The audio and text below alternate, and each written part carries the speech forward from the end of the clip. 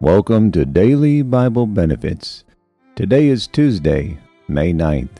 On this day in 1914, President Woodrow Wilson issues a presidential proclamation that officially established the first National Mother's Day holiday to celebrate America's mothers. Today on the broadcast, I'll be talking about Paul opposes Peter. Galatians chapter 2, verses 11 through 14.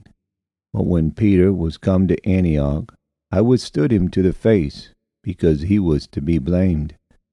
For before that certain came from James, he did eat with the Gentiles. But when they were come, he withdrew and separated himself, fearing them which were of the circumcision. And the other Jews dissembled likewise with him, insomuch that Barnabas also was carried away with their dissimulation. But when I saw that they walked not uprightly, according to the truth of the gospel, I said unto Peter before them all, If thou, being a Jew, livest after the manner of the Gentiles, and not as do the Jews, why compellest thou the Jews to live as do the Jews? A mansion near the throne. McLaren, that great preacher of the Word of God, once visited a home and found an old Scottish woman standing in her kitchen weeping. She wiped her eyes with a corner of her apron, and when the minister asked her what was the matter, she confessed, I have done so little. I am so miserable and unhappy. Why? Asked McLaren. Because I have done so little for Jesus. When I was just a wee girl, the Lord spoke to my heart, and I did want so much to live for him. Well, haven't you? Asked the minister.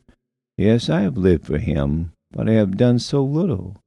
I want to be of some use in his service. What have you done? Nothing. I have washed dishes, cooked 3 meals a day, taken care of the children, mopped the floor, and mended the clothes. That is all I have done all my life. And I wanted to do something for Jesus. The preacher, sitting back in the armchair, looked at her and smiled. Where are your boys? He inquired. She had 4 boys, and had named them after Bible personalities. Oh, my boys, you know where Mark is. You ordained him yourself before he went to China. Why are you asking? He is there preaching for the Lord. Where is Luke? Questioned the minister. Luke, he went out from your own church. Didn't you send him out? I had a letter from him to the other day. Then she became happy and excited as she continued. A revival was broken out on the mission station, and he said they were having a wonderful time in the service of the Lord. Where is Matthew? He is with his brother in China. Isn't it fine that the 2 boys can be working together? I am so happy about that. John came to me the other night. He is my baby and is only 19, but he is a great boy. He said, Mother, I have been praying, and tonight in my room the Lord spoke to my heart about going to help my brother in Africa. But don't you cry, Mother. The Lord told me I was to stay here and look after you until you go home to glory. The minister looked at her. And you say your life has been wasted in mopping floors and washing dishes and doing the trivial task?